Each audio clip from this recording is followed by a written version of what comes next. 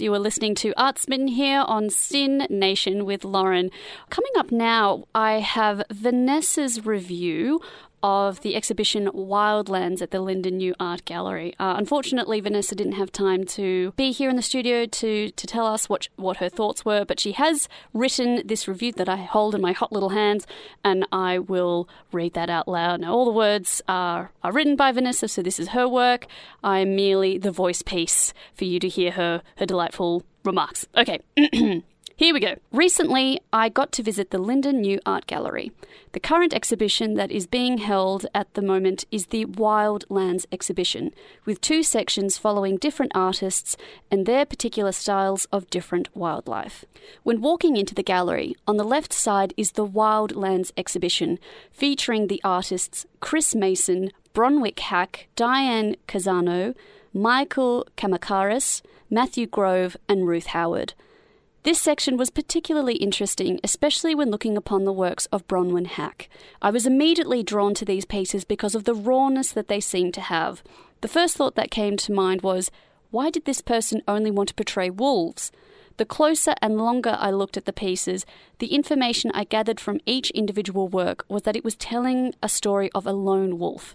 The pieces may not be extremely detailed, but the pieces themselves express an emotion that can connect to many people. Another artist that caught my eye within this section was Michael Kamakaris. What I found intriguing about Michael's work was the fact that it was in black and white. Not only the detail, but expressed an emotion within each piece. The pieces stood out to me because they were quite striking in that I genuinely could not look away from the work.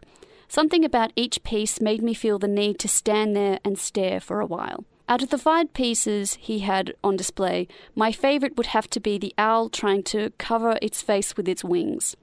The reason why this is my favourite is simply because I don't know it was an owl when I first glanced at it. It actually looked like a dinosaur with something in its mouth. Just the way it is shaped got me thinking that it was something different. An artist that had work within both sections of the gallery was Chris Mason. Chris Mason did sculptures of different animals such as a buffalo, a parrot, a snake, and a hippo. What I found extraordinary about his work was the amount of detail that each sculpture had. I believe it to be a python was the largest one. It looked like it was to scale, although I had never seen a python, thank goodness, but nonetheless it was magnificent to see. The second section of the right side of coming into the gallery was dedicated to Leith Maguire in his Heads or Tails exhibition connecting to Wildlands. Leith Maguire's work was stunning. It was simplistic and full of detail. When I walked into the room and saw the work, I felt a sense of almost comfort. The gentle lines and the delicate placing of the animals on the paper was so well thought out that I felt at ease. When seeing the pieces, there was an emotional aspect to them, but instead of portraying the animals in a dimmer light, Maguire illustrates these animals in a way that made me feel like they were not something to be feared.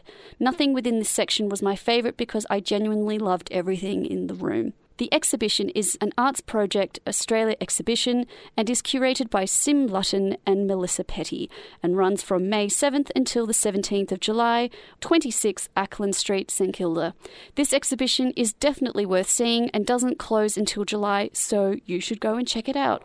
Thank you very much, Vanessa, for that review of Wildlands at Linden New Art Gallery.